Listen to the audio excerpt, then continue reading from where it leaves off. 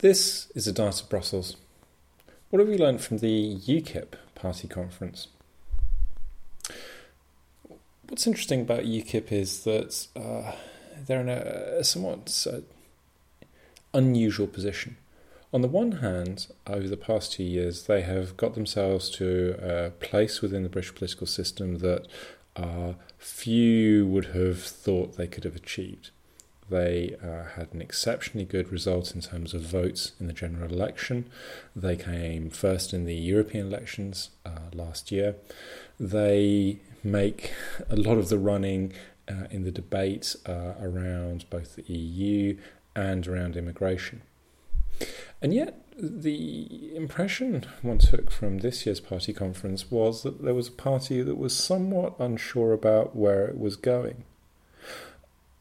Despite all those votes, despite those 4 million votes, which is the best result by a third party since, I don't know when, for a very long time, a century, they still only ended up with one MP, which is actually one fewer than they had before they started.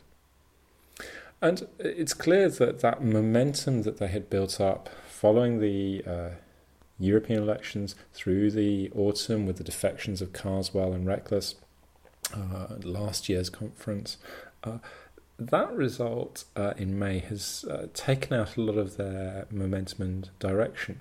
And if you listen to Nigel Farage's comments and his speech to conference this past weekend, the focus of the party now has shifted back, well, in Farage's mind, back from generally trying to crack the Westminster nut very sharply onto the referendum.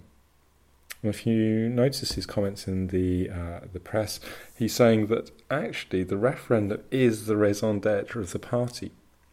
And if you've listened to the interview that I did with Gwaine Towler, the UKIP press officer, a couple of weeks ago, he was making the same kind of argument, saying that actually UKIP was about the EU.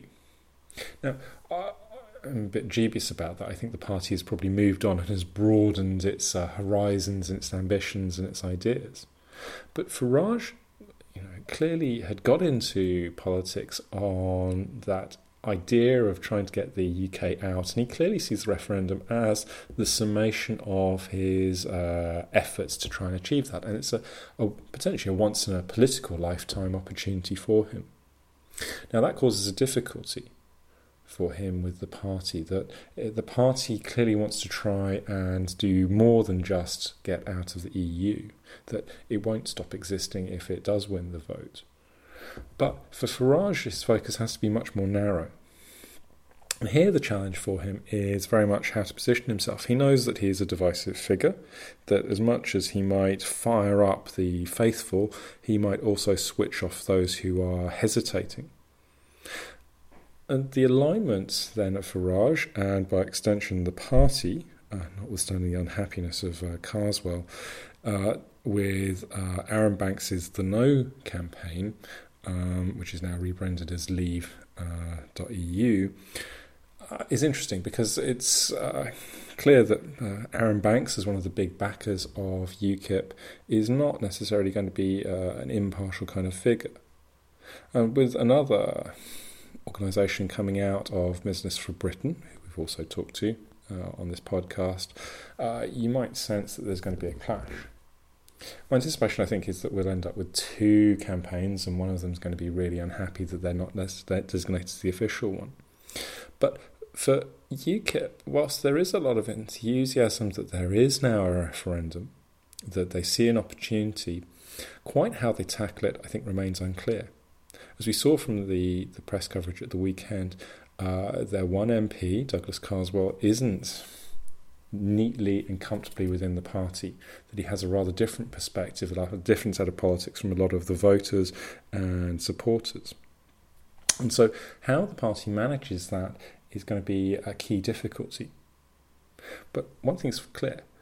Once that referendum has happened, UKIP is going to struggle to have obvious things on which to hang its relevance and to maintain its profile.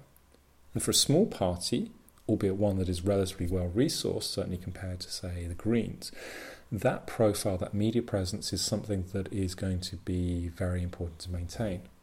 In the absence of a strong local network of associations still, without that, the longer-term party horizon looks more and more in question.